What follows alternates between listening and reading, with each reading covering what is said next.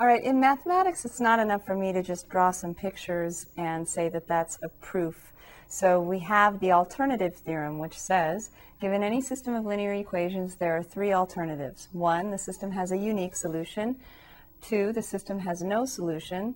3, the system has an infinite number of solutions. It sounds like multiple choice test, but it's not. The unique solution is like the 1 point.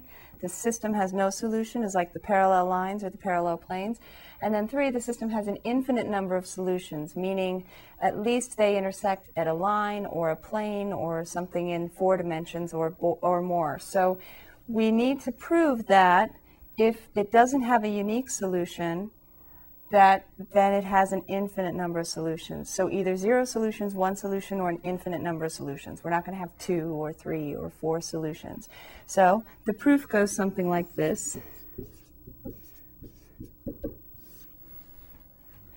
Either a system is going to have a unique solution or it isn't.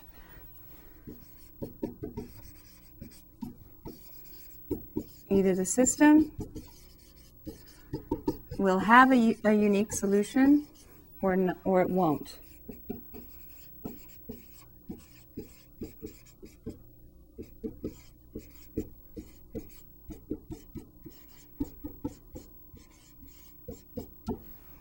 If it has a unique solution, that's like, for example, ABC. Now we need to consider, or it will not.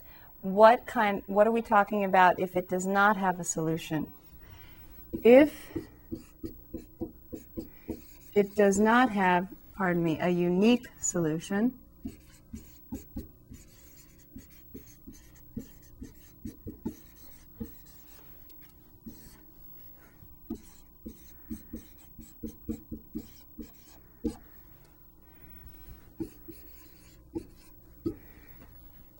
then we have to consider 2 other possibilities. If it does not have a unique solution, then there are 2 possibilities.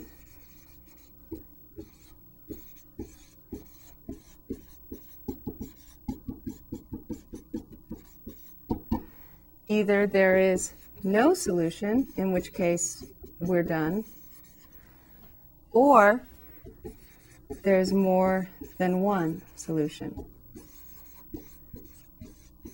Unique means only one. If someone is unique, there's no one else like him or her. So a unique solution means the only solution.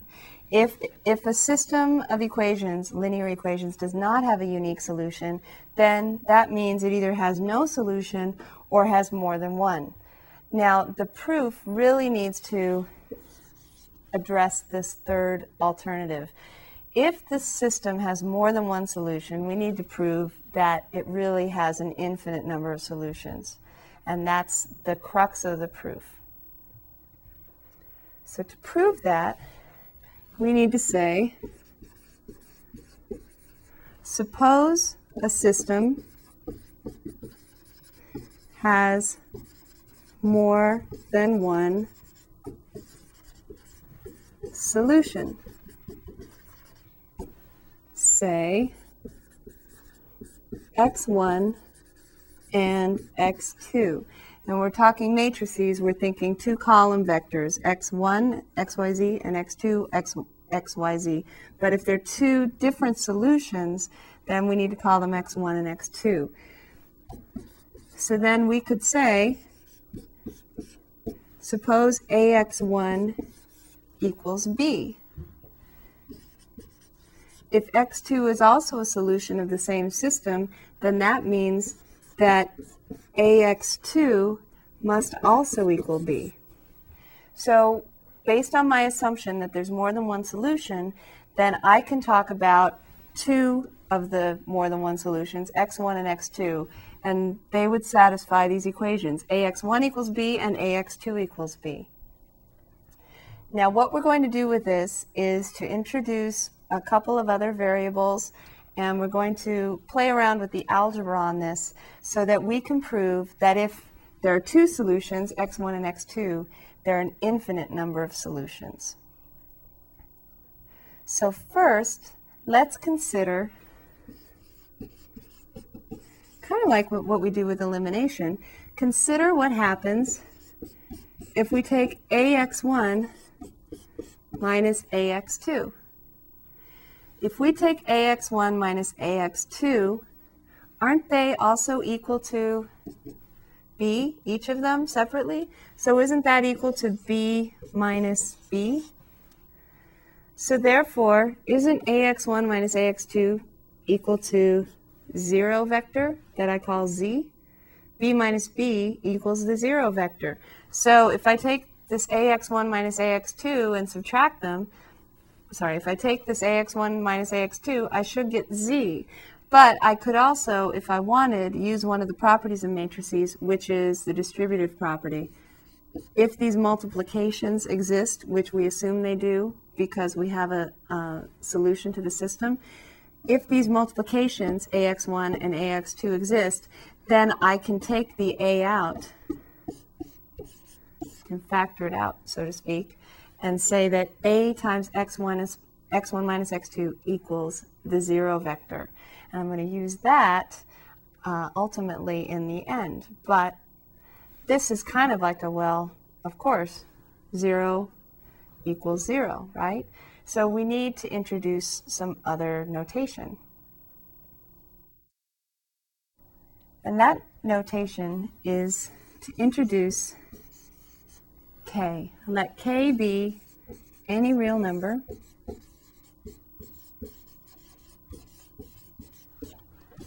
and we're going to let a new matrix W equal k times the difference between my two solution vectors, and then I'm going to add x1 back. Now, I can't really explain why I would do that. It just makes it work out in the end, and I wouldn't expect you to know to do this step. But this is going to be the key. We're going to define W to be that any real number k times the difference between our two solutions, x1 and x2, plus x1 back again. And notice that W represents an infinite number of solutions of because k can be any real number. So we're setting up a matrix W that represents an infinite number of solutions. Now, defining W in this way is going to be the key to doing this proof, as is taking this W and then multiplying it by A. Remember, A is our coefficient matrix from AX equals B. So let's consider A times W.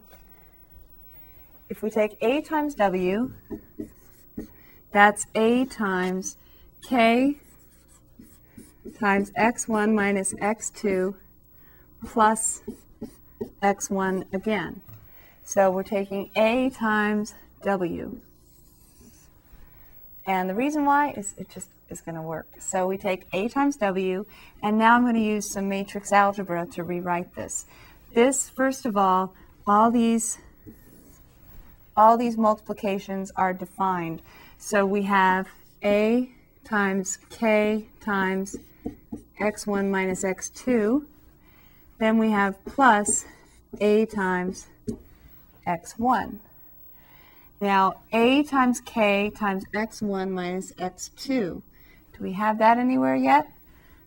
Can I write the K first and then write the A times the x1 minus x2 and then plus the AX1? What is A times x1 minus x2 equal to? Do you remember? This was a solution to AX equals B, and x2 was also a solution to AX equals B. So when we took AX1 minus AX2, we got B minus B, which was the 0 vector, and then remember I brought the A out in front. So A times x1 minus x2 is actually equal to the 0 matrix. So this is actually equal to K times Z plus AX1. Any constant times the 0 matrix is still the 0 matrix. And do you remember what AX1 was equal to? Wasn't AX1 another name for b because x1 was a solution to ax equals b. So we get that AW equals 0 plus b, which is b. So AW equals b, well, isn't that the original equation? AX equals b. If AW equals b, then that means W is a solution to AX equals b.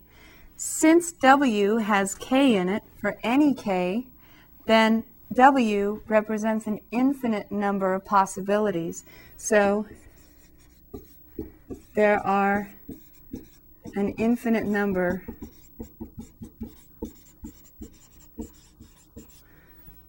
of W's.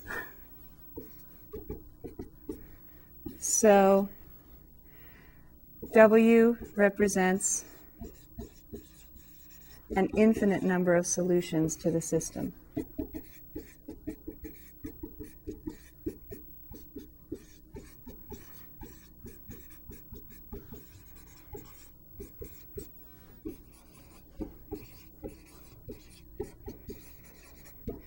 And there we've finished our proof because we've considered every possibility. And if there's more than one solution, there are an infinite number of solutions.